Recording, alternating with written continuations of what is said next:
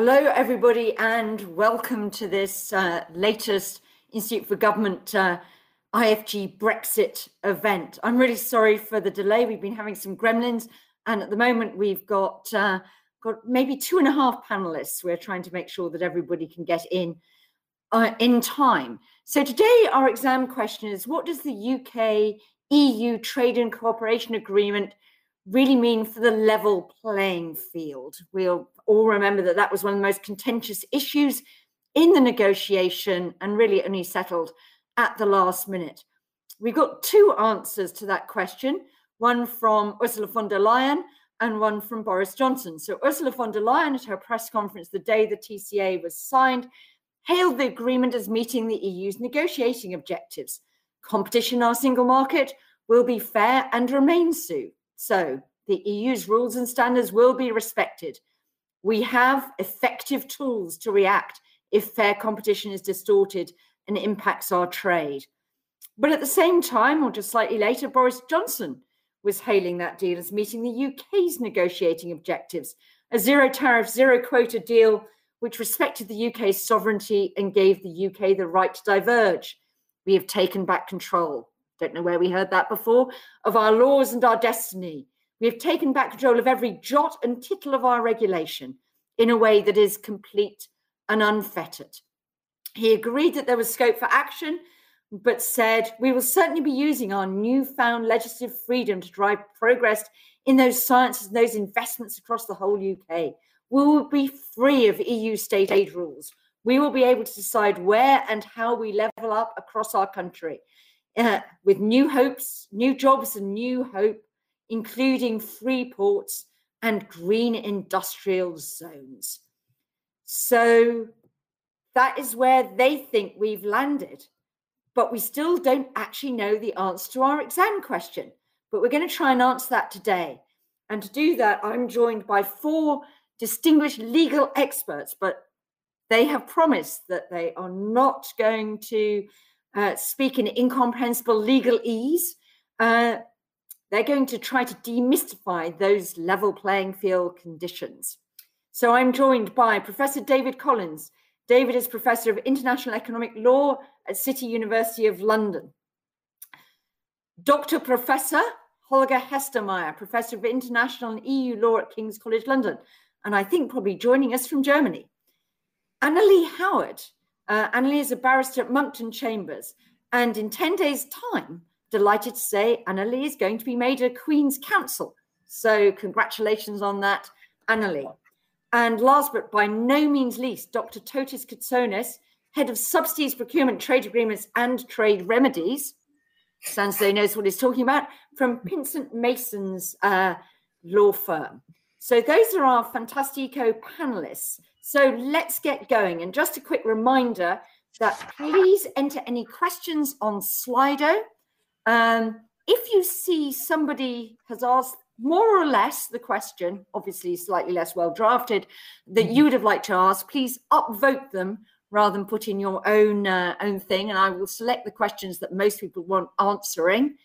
And please don't write a law essay. Holger is not going to sit there and mark you like one of his students. So it would be inordinately helpful if you could be brief, because I will be trying to read those and switch back to the panel. And that's why my eyes are going to dot around as though I look completely manic.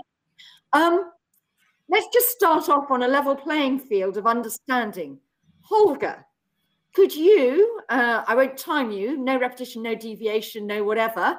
Could you just tell us, what are we talking about today? What do we mean when lawyers talk about the level playing field provisions? What do people have in mind? So to start off, the term level playing field predates this agreement. It's not uncommon in international trade agreements to have conditions for a level playing field. It's supposed to provide fairness for trade by guaranteeing that in other areas, the conditions are, if not the same, at least roughly comparable or comply with minimum standards. This agreement is unusual, though, in regard of the thoroughness of those provisions. It covers a lot of areas. I'm just going to run you quickly through the areas. There's competition policy, subsidy control, state-owned enterprises, taxation, labor and social standards, environment and climate, and trade and sustainable development. And with regard to those, in very different levels, the agreement provides for certain standards that have to be complied with. These are, for example, incredibly thorough with regard to subsidy control, and on taxation, there is very little. With regard to some of them, there's a non-regression obligation. And then there are provisions on enforcement, quite often providing for mandatory domestic enforcement by either independent agencies or courts, with some provisions on how this should be done. There's dispute settlement overall if the two partners of the agreement don't agree. There's an expert panel in particular for non-regression obligations. And then there are two very particular procedures, one for individual subsidies that the states do not like, certain measures there. And then there's a provision on rebalancing, where the two partners depart in terms of regulation. And one thinks that this has an enormous impact on trade, and then they can take remedial measures, which means impose tariffs, and thereby sort of rebalance the level playing field. That is the idea, and I think we're going to discuss today to what extent these provisions are restrictive, to what extent they're successful and can serve as an example. But I want to say, in terms of what you stated the goals were, I think actually both are right. These provisions meet the goals of both partners in that EU law is not imposed on the UK. The UK is entirely freed from EU law. Yet there are provisions on level playing field that are more solid than what you usually see in trade agreements. Okay, so this is slightly odd for trade. We know that the UK basically wanted a sort of what we might term a bog standard trade agreement. It cut and paste from selected highlights of previous EU agreements, Canada, Japan, South Korea. Do they have similar provisions, Holger? Yes or no? There are some provisions, but these provisions are unusual in their breadth and scope. But I wanted to say in that regard, there are no standard trade agreements. They're all individually negotiated.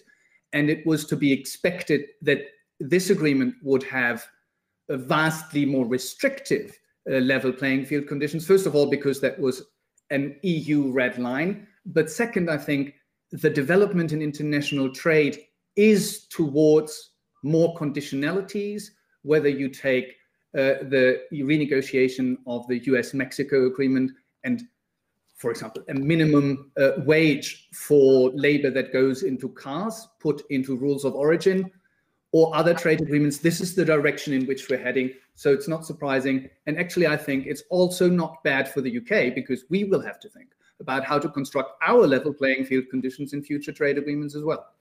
Okay, that's very helpful. So let's take a view from the panelists about how this might turn out in practice. We've now got the theory of the provisions, but they haven't yet been tested. David, do you think that this is ultimately going to give Boris Johnson all those rights that he was just celebrating in that quote I read out about the freedom to do things very differently from the EU, while I suppose maintaining his achievement, which was a zero tariff, zero quota deal? Yeah, I think so. I think the level playing field commitments that we see in this treaty are incredibly complex, and there's a vast amount of detail that goes far beyond anything I've seen in a free trade agreement. But ultimately, I think they're actually rather narrow in terms of the kinds of policy choices that they would end up restricting. And I suspect that this was drafted at a time, I guess last fall, when there was a strong suspicion that the UK might be drifting towards this Singapore-on-Thames mentality of freewheeling, let's say a Thatcherite free market approach. And that doesn't seem to be the way that we're going. So the non-regression provisions have incredibly narrow language.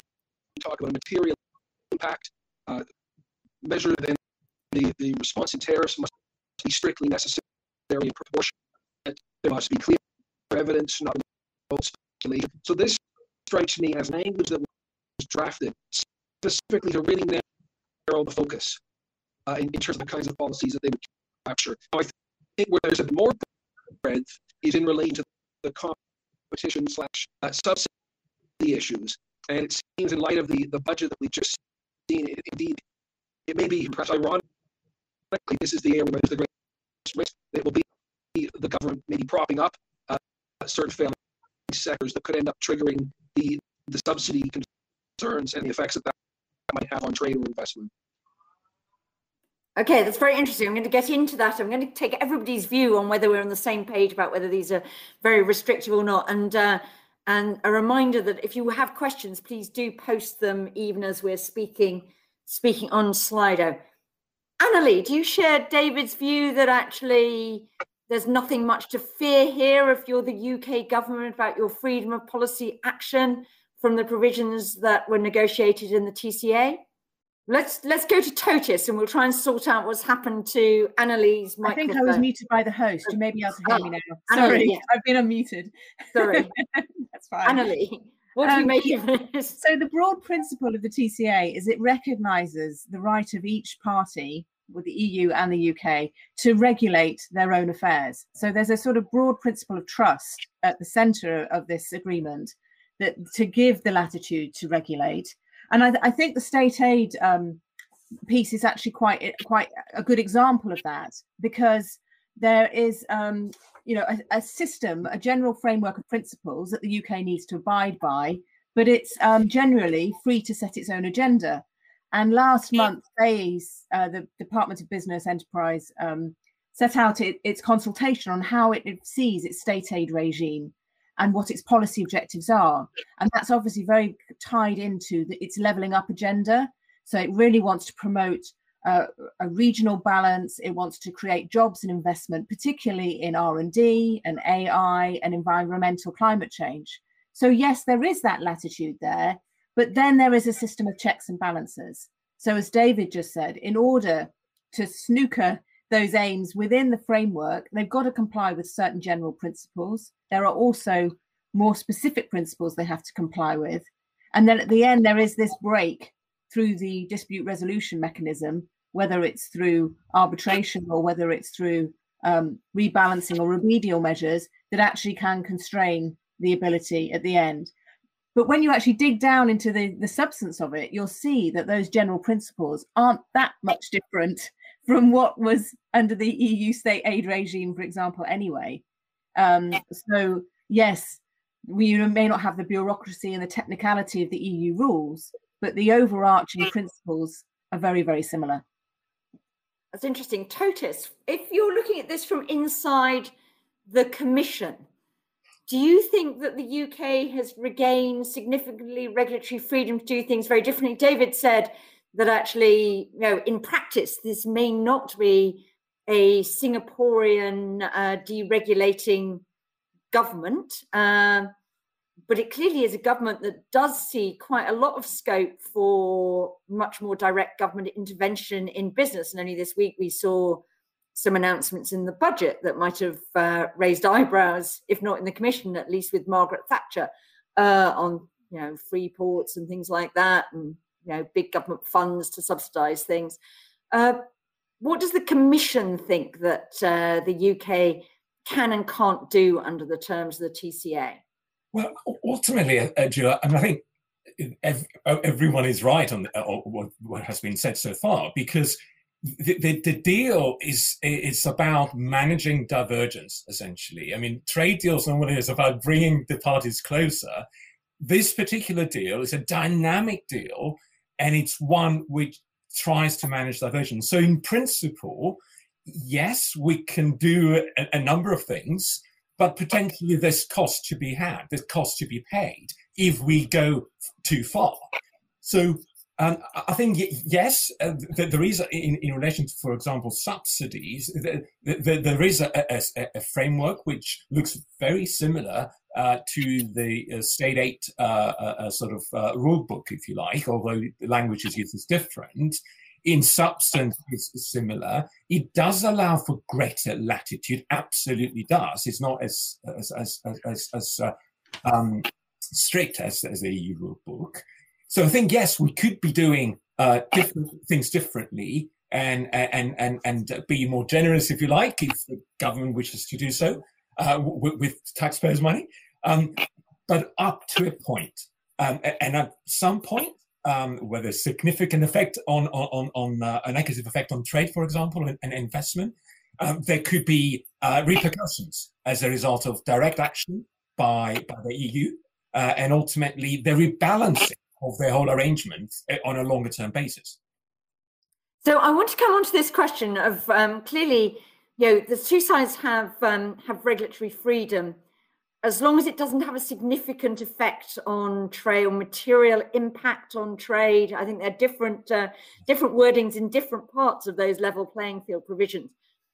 So I'm going to ask you a sort of question. Maybe it's not for lawyers, maybe it's for economists, but ultimately we know it'll be lawyers arguing on this.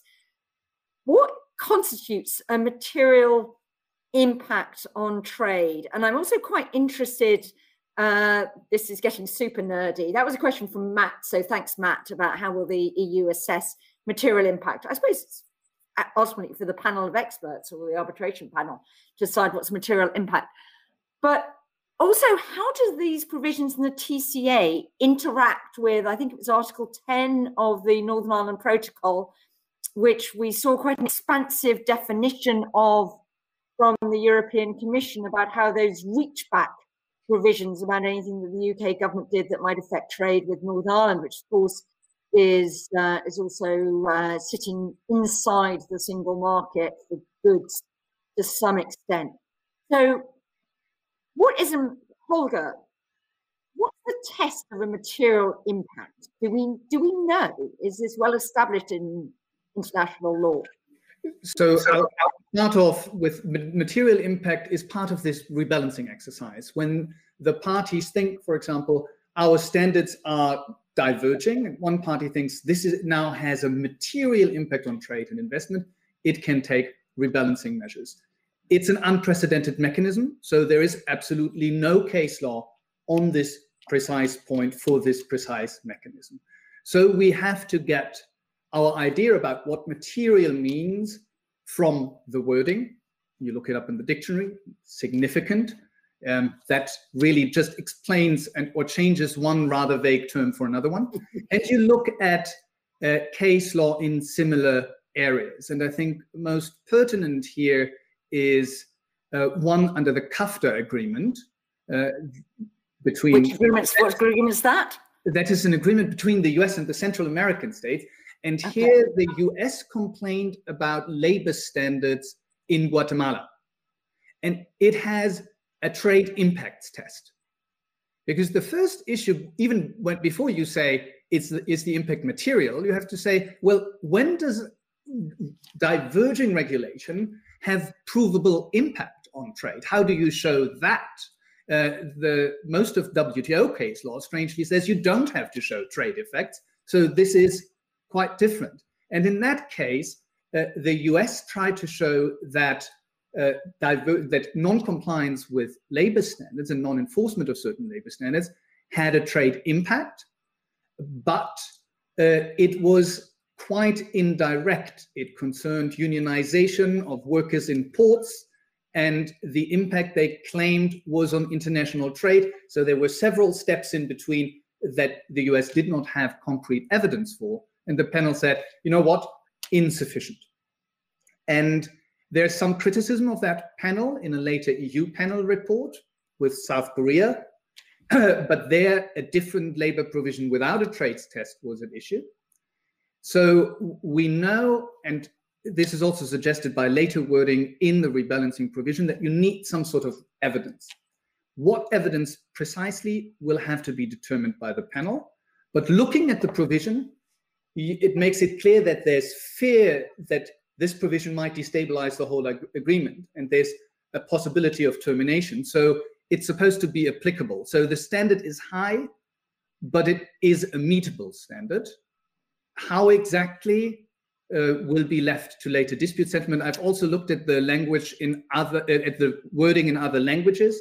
It's generally always just wording that refers to a higher standard of impact, whether you take the German, wesentliche Auswirkungen, French, incidence importante, divergence importante, also interestingly, and in Spanish, the same, efectos importantes, divergencias importantes, Italian, it's all the same wording. It's a higher standard, and it will be left to dispute settlement to determine what that concretely means. But you need some form of concrete evidence, not just theorizing. David, do you agree that actually, Boris Johnson can assume that actually this is quite a high bar, and therefore, as he said in that bit I read out, that actually there will be very infrequent resort to this mechanism? Yeah, absolutely. I think Walter is absolutely right. If you look at the nature of the evidence that would need to be submitted, now remember, it's a material impact on investment or trade between the parties, which suggests that it's not just that Britain improves its foreign direct investment flows or it improves its trade flows. The question is actually whether or not the EU or the UK loses investment or trade the other party. And that's what you're going to need to do. My instant thought is you need to look at foreign direct investment flows between the UK and the EU. And they go up and down every year. And it's very, you have to establish causation and discount other factors like the economy and COVID and whatnot. Trade flows again up and down every year. This is why it's such a hard provision to crystallize into a legal liability. We see these kinds of provisions in the investment treaties, non-aggression provisions. These have not been successful, and in fact, when investors have tried to claim that there's been some adverse effect as a consequence of non-regression, they've had to piggyback this on top of other standards, particularly the fair and equitable treatment standard. And I think it's okay. Ultimately, you have to look at the counterfactual. What would have been in the absence of this change in regulation? And that's so hard to demonstrate. And this is an issue that arises in the context of subsidies cases of the World Trade Organization. So I think this is a mechanism that was not intended to be used frequently, and it's meant to capture the most egregious, most blatant, brazen departure. And it just doesn't seem that these two parties are that far apart in terms of their policy mindset. That's really interesting. So I've got two lawyers and two very similar opinions. So this isn't at all like doing a session with economists who would have given me at least 5 different opinions by now. Annalie, you wanted to come in. Yes, am I still muted? No. Great. I think there's an important distinction between the remedial measures on the one hand and the rebalancing measures on the other. So the remedial measures are really targeted at isolated actions, individual measures. And obviously, you have to show a significant effect. The rebalancing measures are dealing with a systemic problem. So that's where the UK is diverging, and the extent of diversion over time on a systemic basis is undermining the agreement. So that is, I think, a much higher threshold, even though the significant effect, the same language is used. I think it is an ultimate kind of nuclear option of a last resort. So that is a high measure. The other thing is we're looking at, in fact, a significant effect on trade and investment. Now, it's not clear what the dividing line is between those, because you can imagine a policy where, say, the UK says, right, we're going to create new green energy. We're going to create a fund, and you have to build this in the north of England so that there are jobs and investment there. There's a risk there, of course, that there will be then subsidy races between the UK and the EU, with companies trying to get the funding and setting up jobs and investment in particular regions. Now, is that a necessary incidence of state aid? Because any grant like that will have that effect. Or is there a risk that that will be distorting investment into one particular locality of the UK rather than the EU? It's, at the moment, we can only surmise what's going to be, but what is clear is there will need to be a clear evidence base. There are numerous statements throughout the TCA saying you can't launch these procedures on the basis of conjecture. You've got to have concrete, plausible evidence. And that means that the companies that are affected, although they don't have any direct rights under these agreements, as they used to enjoy under EU law, they are going to have to be plugged in to the government, to the UK or the EU, to actually provide this evidence and to show what the impact is on their business operations. And Annalie, if the government decided that it was going to subsidise a green energy plant in Northern Ireland rather than in the north of England as part of its levelling up agenda, would it have to go through different procedures? How does that work? Because that's obviously governed by the protocol rather than by the TCA. Well, of course, this was the battleground before Christmas, because Article 10 of the Northern Ireland Protocol basically incorporates the entire EU rulebook. So it refers to Annex 5, and if you look at Annex 5, there are all the state aid rules and regulations, communications, guidance and soft law that is basically now hardwired into the Northern Ireland system. So yes, in Northern Ireland, any kind of grant or fund like that would have to be notified to the European Commission, and there would be a standstill obligation, so it wouldn't be able to be implemented until it had been assessed and approved by the Commission first. And of course, there are quite severe penalties and recovery if it were to be implemented without prior approval. So for the Northern Ireland aspects, there is EU law still applies. The interesting question is obviously if there was a grant for something in Great Britain that then was having impacts on trade with Northern Ireland, perhaps a grant for a product that was being sold in Northern Ireland and then exported to the EU, would that bite the EU state aid rules? And obviously the EU concept of effect on trade is very broad. It covers any direct or indirect, actual or potential effect.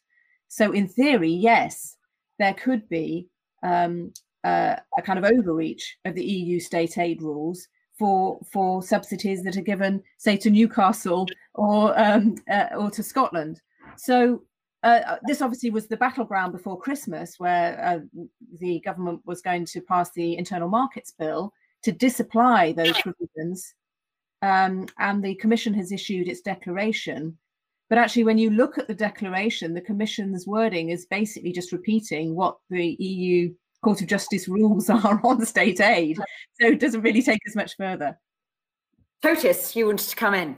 Yes, sure. I mean, so a couple of points, actually. I mean, the first one is we have now parallel systems. So we have Article 10 in the Northern Ireland Protocol and the withdrawal agreement, and now we've got the subsidy control provisions in the TCA. And there is a possibility, there is also the reach back, if you like, of two different bodies or two different frameworks, both having jurisdictions over the same measure. That would be fascinating, because potentially that might lead to a situation where under our own subsidy control rules we say the measure is fine, but then the Commission takes a view on the same measure and says, no, it's not fine. So that would be fascinating to see what happens. Now, the other aspect, actually, and just to disagree a little bit with what was being said about how high is the test, and as quite rightly was said, we have slightly different wording. Does it amount to much significant negative effect in relation to a remedial measure under subsidy control, and for the rebalancing measures we've got the material effect where there are significant divergences, and as quite rightly was said by Annalie, that relates to systemic divergences over the longer periods. Now, I think, and just going back to what Holger was saying, we're referring to the US case with Guatemala and all that. My view is that it cannot be the case that the threshold is so high that ultimately the provisions become meaningless. They have to have some application, some real application, if I could put it that way. Otherwise, this is not a carrot and stick. This is no incentive to maintain a convergence. And the whole point of checks and balances is to allow sufficient latitude to make changes, but at the same time, effective remedies to disincentivize sort of the possibility of divergence. So I'm a little bit concerned about the possibility of saying, no, nothing to worry about. It's going to be a nuclear option, I thought it said. I think we're rushing a little bit with that. Obviously, hasn't been tested, and is merely a view, but instinctively and by reference to what the parties were trying to do, which is to square a circle of different opposing red lines, if you like, it has to be the case that these remedies, these defense remedies, have a practical application, an effective application.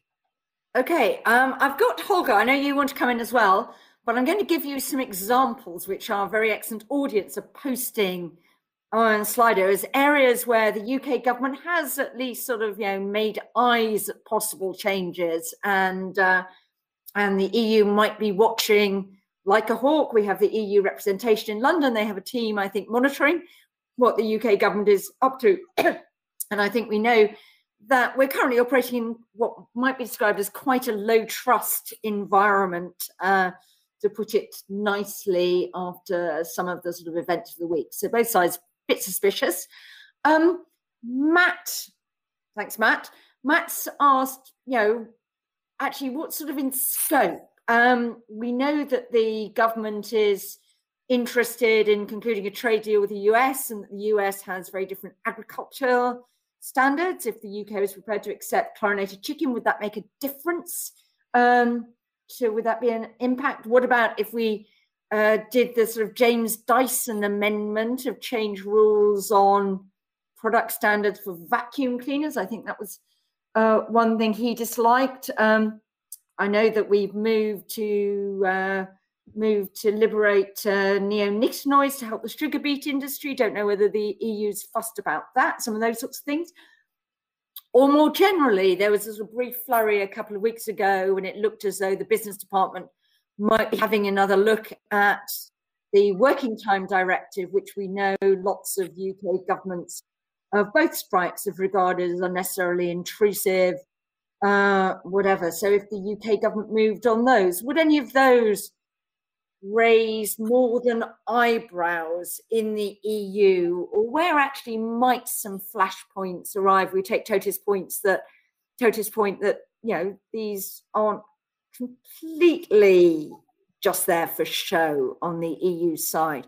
Holger, I mean, German business, which we all in the UK hopefully thought was going to rescue us, was actually one of the sort of areas that was one of the players who were most concerned about the threats from a deregulating, super competitive UK. Possibly their concerns about corporation tax have been allayed by the events of this week, but we've seen the super deduction come in with a sort of huge, big investment subsidy through the tax system.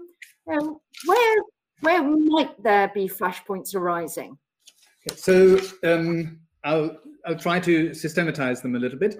I think there are, first of all, for example, SPS divergences, which are likely to arise both from CPTPP and from a possible trade deal with the US. Remind us, Holger, what the CPTPP stands for. Oh, sorry, that's the trade agreement with the Pacific Rim nations that we actually have applied to join, including, for example, Mexico, including Chile, including Australia, and including New Zealand. New Zealand, I think, is the registrar for the agreement. So the agreement, they store the agreement and they store the applications for accession and similar things. Now, I think that concern is largely resolved by the very limited SPS bits of the trade agreement. So the UK goods are subject to full SPS control when they enter the EU, and there haven't been a lot of simplifications. And I think one of the reasons is that the UK didn't want to bind itself, and that the EU was afraid that there would be divergence on the books. So that basically these barriers result from the prospect of divergence, and I don't expect there to be additional measures. So Holger, would the Dutch, whoever grows loads of chickens in the EU, if we reduced our standards on cage size or stuff like that, I mean, that's after all why the US chlorinates, because its animal welfare standards are much lower, or at least that's the story, he said, before people come and get me. And that means they can produce it much more cheaply. That wouldn't be seen as a material impact on trade.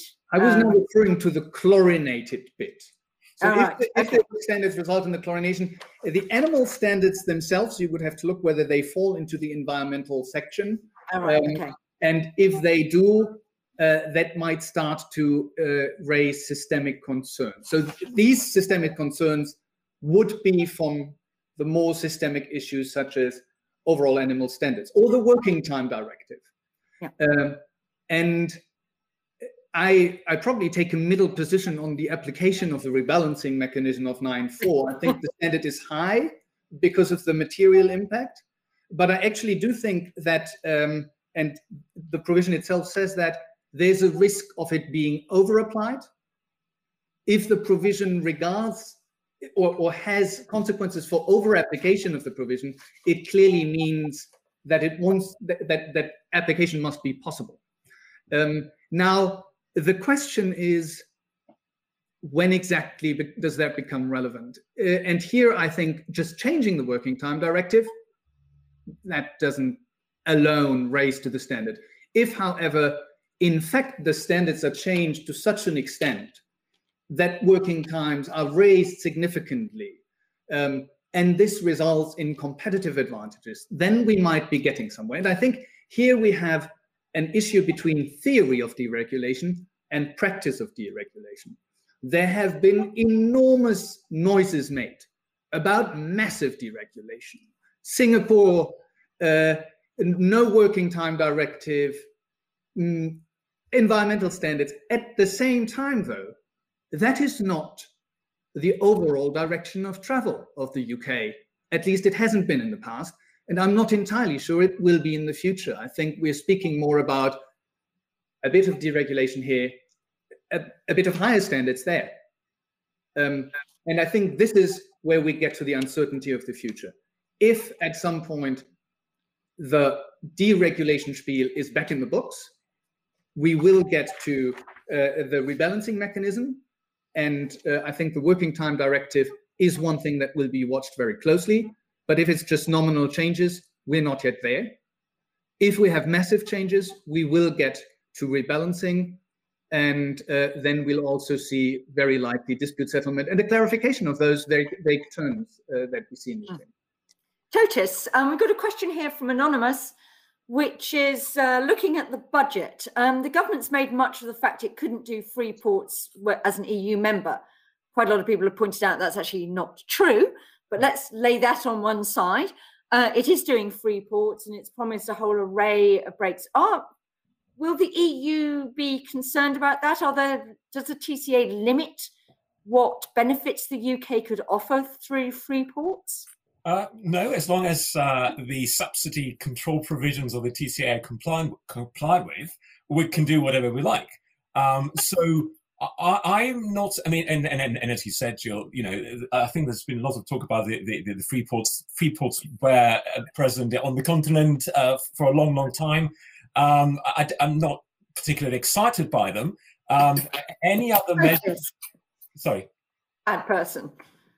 It's the centerpiece of the budget. You should be excited. Yes, about. No, I'm saying I'm not concerned by the extent with Freeport's breach TCA obligations. I'm not particularly concerned about them breaching TCA subsidy control obligations. That's the point I was trying to make. And generally, I mean, I think it is correct that we can do things differently.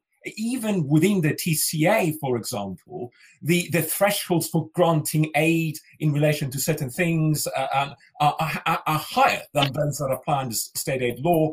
And indeed, unless the EU can demonstrate that there is a significant and negative effect, they can't really intervene or sort of raise any issues with what we do. Now, that is important because, as I think Annalie has mentioned quite rightly, under EU law, the question is the effect on trade, which is a much, much lower threshold. So we have masses of latitude. I mean, I think it is important to keep to that.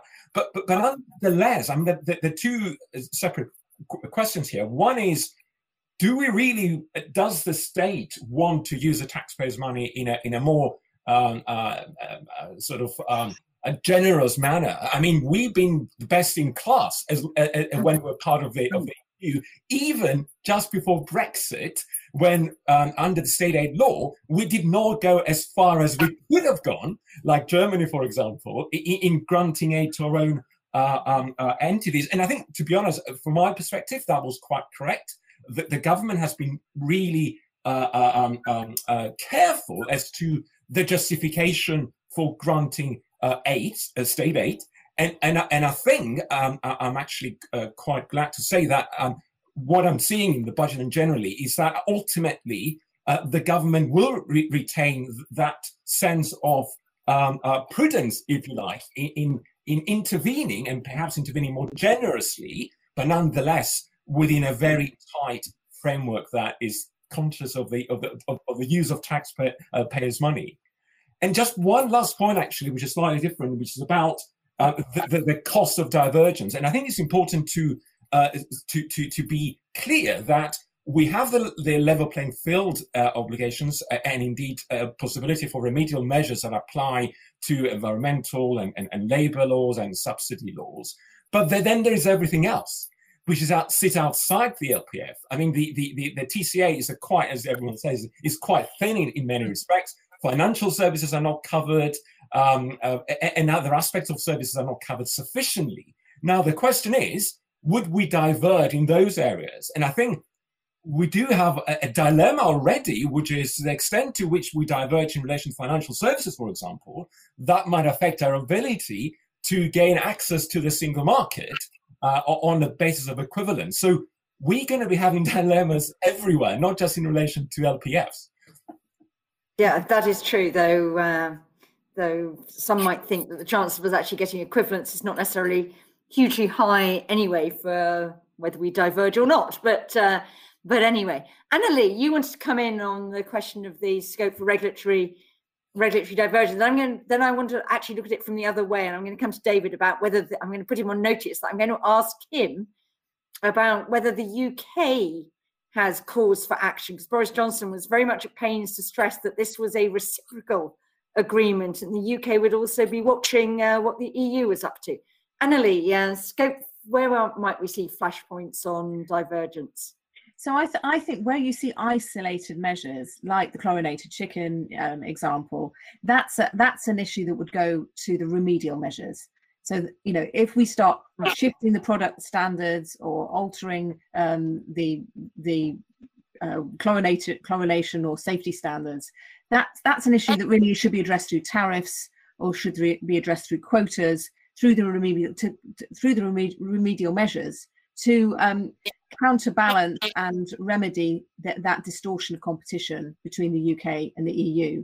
For the rebalancing measures, I think it's something that's much, as I said, much more systemic. And I was thinking of examples.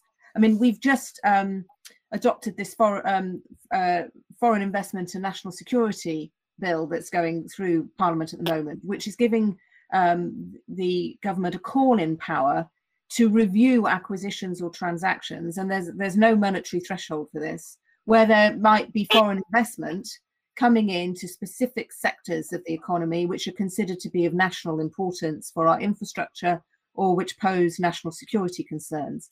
Now, that sort of review and check and prohibition of the transactions taking place, because the government doesn't want foreign investment and control being taken over those assets or those companies, I think is an area that might give rise to a systemic issue that could potentially be in conflict. Another example would be government contracts, procurement regime. Suppose there was a Buy British or a Made in Britain requirement for the grant of the contract. That's another thing I think that would have a material impact on trade between the UK and the EU, because it would effectively foreclose European companies from participating in those tenders. And similarly with that proposal perhaps for local establishment, creating a local base, creating jobs, could that give rise to systemic? That's where you're going to get into whether it's objectively justified and proportionate.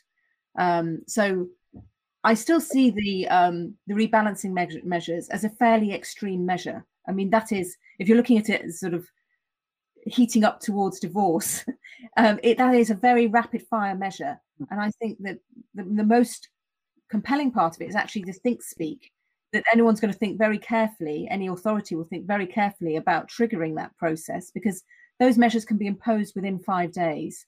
And if there is a challenge, there are then countervailing measures. It really signifies a breakdown in the relationship that shouldn't be undertaken lightly. So I think any responsible authority is going to consider that as part of its risk assessment before, and impact assessment, before it even proposes any measures. That's very interesting.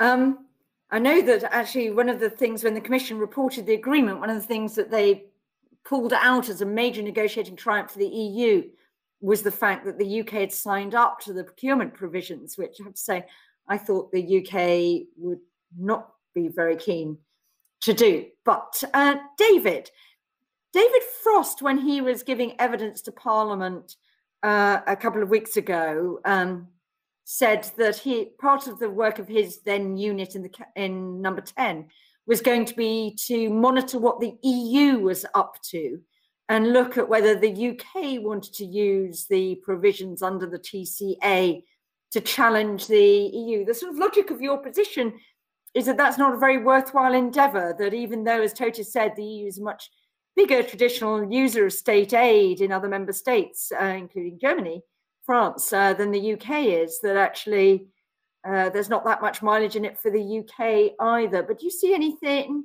that the UK might want to look at a bit askance?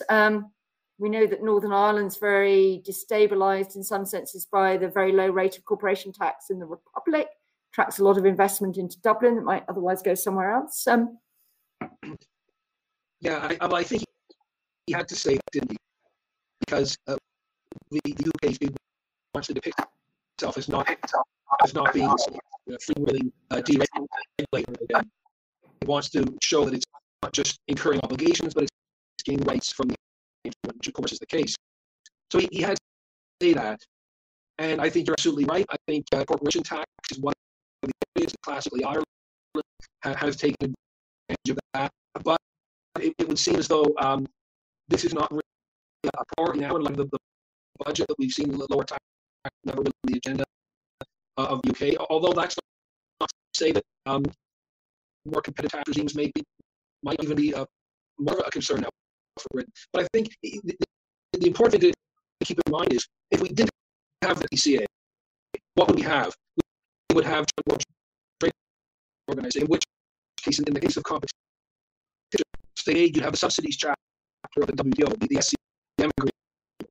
And I would say that the text that we have TCA is a vast improvement on the SCM, simply because of its clarity, its coverage, and its reference to so many more areas that the SCM was lacking. So I think as an international lawyer looking at it, we see clear to the kinds of things: export subsidies, local content bailouts. So there's much more clarity there, and it may end up being the case that enhanced transparency, enhanced the notice periods, so on. It may be the case that this arrangement will end up foreclosing what might have ended up being WTO disputes and would have been really messy.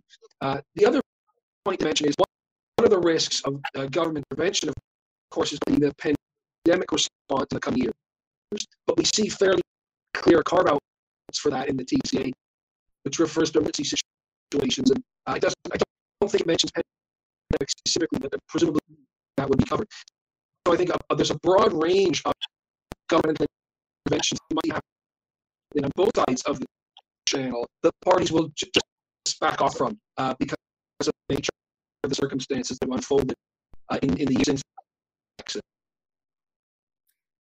Excellent. I wanted to spend our last few minutes just going through how we actually think this is going to be evolving. So I'm going to ask you to cast forward that, things been in operation for a couple of years. Do we actually think that there will, you will always be spending your life in the panel of experts resolving loads of disputes? Will these have ended up in negotiations?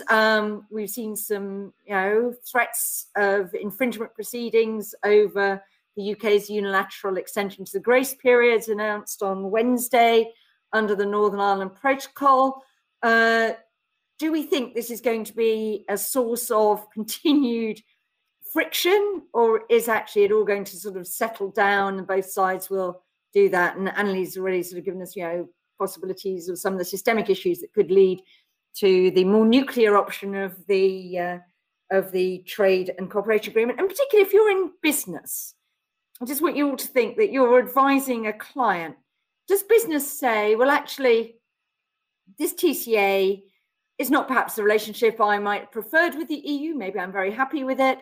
But actually, it now provides me with a really stable view of what sort of economic relationship there will be between the UK and the EU long term. And I can bank on, at least a certain form of market access, even if not quite the equivalent of being inside the single market. So let's take views on, is this a trade and cooperation agreement, or is it possibly more a sort of trade and confrontation agreement? I'm trademarking that, by the way, everybody. Annelie, is this a recipe for two sides getting on, or are we going to see lots of disputes, or are we actually in 2 years' time going to notice one or two proportionate remedial actions, or actually none of the above? Where do you think we're going to see this go?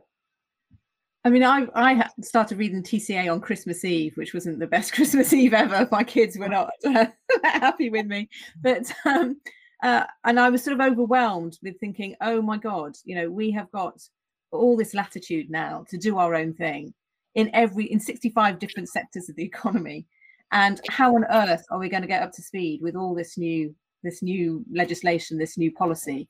And I wouldn't underestimate the amount of time it actually takes to actually come up with those new policy rules, get it through all the consultation, the statutory process. So I think we're going to have a minimum, I would say, 3 years of just bedding down and working out what we want to do with these new freedoms, and going through the right procedures to do it. So I wouldn't expect kind of, maybe Northern Ireland's a different issue, but on the Great Britain front, I wouldn't expect explosions immediately. I think we'll have this bedding down process. There's a status quo provided by the Withdrawal Act. And then, are our policy objectives really that very different from the EU? I mean, we're not major subsidy providers. We provide 4 billion of subsidies a year. We're one of the lowest subsidy providers in the EU. We want to maintain the environmental standards. That's very important with climate change. So are we really going to diverge that much? I suspect we're not. It's just keeping the ship steady. And I think, this comes down to trust. And I think where there are little bumps in the road, hopefully that will be resolved through conciliation and political discourse rather than engaging full-scale confrontation. But maybe I'm an optimist. Okay, so political solutions not permanently ending up with briefing lawyers on both sides. Sounds like relatively bad news for a law firm, Totis. Do you think that's in your forward business plan? Well, I mean, I don't disagree much with Annelie, actually. I must say, look, we have been the architects of the single market. Lord Cockfield, Leon Britton, Margaret Thatcher. A lot of the regulation, a lot of the legislation is legislation. EU legislation is legislation which we are happy with. And so again, I completely agree on that point with Annelie, which is there's no obvious reason why there would be substantive divergences. Yes, there might be points here and there, but substantive divergences, significant divergences, there's no reason for that at the moment. What concerns me a little bit is 2 points. One is whether there is a kind of an approach of, well, we have our independence now, we'll do that anyway, just to show that we have our independence, sort of if you like, a kind of an approach which is, we have the freedom, let's use it, a kind of approach. The other, potentially more problematic, it could be that if we ever were to enter into negotiations with another strategic partner, that might lead to pressures to do certain things differently in terms of regulation, whether it's in relation to employment or environmental, such that we're in a position where we have to choose between continued compliance with our obligations under TCA or choosing to do the deal that requires us to do things differently with another partner. That might be another dilemma we have to face. Now, ultimately, for me, I think that the bigger point, and I think, again, Annelie mentioned that as well, which is is Northern Ireland. The Northern Ireland Protocol is the one which has been and will be a sort of a bigger problem than convergence under the TCA. The problem with that, though, is that it spoils the mood music. You know, you can't really see the TCA in isolation. And this is the thing our concern, and we have already started seeing that as a result of what's happening under the Northern Ireland Protocol, that potentially creates a bad sort of mood music in relation to the TCA. So that's something to look out for. David, I think the fear was that this agreement could end up as being like the sort of constant renegotiation of the Swiss arrangements with the EU. The UK clearly aspired, if not to be Singapore on Thames, at least to be Toronto on Thames, and have, you know, the EU, frankly, as unconcerned about it as it is about Canada. Do you think we've ended up in a more Canadian relationship or a more Swiss-style relationship? Well, I think Canadian relationship, as much as the agreement resembles CETA, I guess when we think of divergence, it's the areas, the most significant ones are the ones that are not covered by TCA. And if you look around now, the policy papers are coming out. How can Britain take advantage of Brexit? What is this great regulatory revolution take ourselves? And it's two things keeping up over and over again. It's financial services, particularly MiFID, the financial services regulation, which we're hearing is overly burdensome. And the second one is the GDPR on data protection. Those are the two areas now that seem to be the most ripe for some kind of departure. They're not covered by the TCA, not significantly anyway. So I think those will be areas that it will be interesting to see if Britain really is prepared to strike some financial services and risk not having access to the market. We know that Andrew Bailey has suggested, that the government of England has suggested that's in fact what we should do.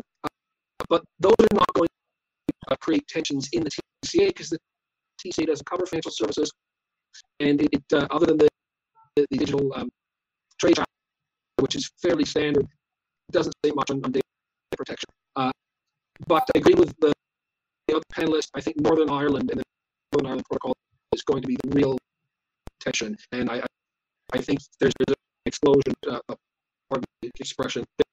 There's tension waiting to happen there, a serious dispute. I think we'll see that potentially in the next few months. It's crucially, of course, no land border between Quebec and the EU, much as though the government there might quite like there to be one. Holger, final word. Do you think this is, the TCA is actually achieved its objective of actually having a sort of long-term stable relationship between the UK and EU that both can opt as sovereign equals? Do you agree with others that actually the real divergence action is outside the TCA on areas such as financial services, digital regulation, things like that? I think there are sadly two answers to this question. One is rational economical and one is emotional political. Sadly, I think I'll take the pessimist slide. I'll start with the optimistic, rational economical. The parties are incredibly similar. If you look at the global scale, there's every incentive to have a functioning trade agreement. This trade agreement offers possibilities to further develop the agreement, for example, by mutual recognition of professional qualifications. It's built into the agreement. The Partnership Council can do this. And as far as trade agreements go, this is a good trade agreement, in some respects exceptional, in all regulatory respects rather unexceptional. But this is a basis to work from with possibilities of further development. Sadly, then there's the emotional political. Compared to EU membership, because EU membership involves EU law, which also eliminates non-tariff barriers, there's now a significant amount of new non-tariff barriers. And we have seen that this is raising emotions and leading to conflict. Then there's Northern Ireland, and where's the rational idea there is we need to cooperate. We need to cooperate with Ireland. That's really the only possibility to ever find a solution to to conflict in Northern Ireland is for the UK and Ireland to work together.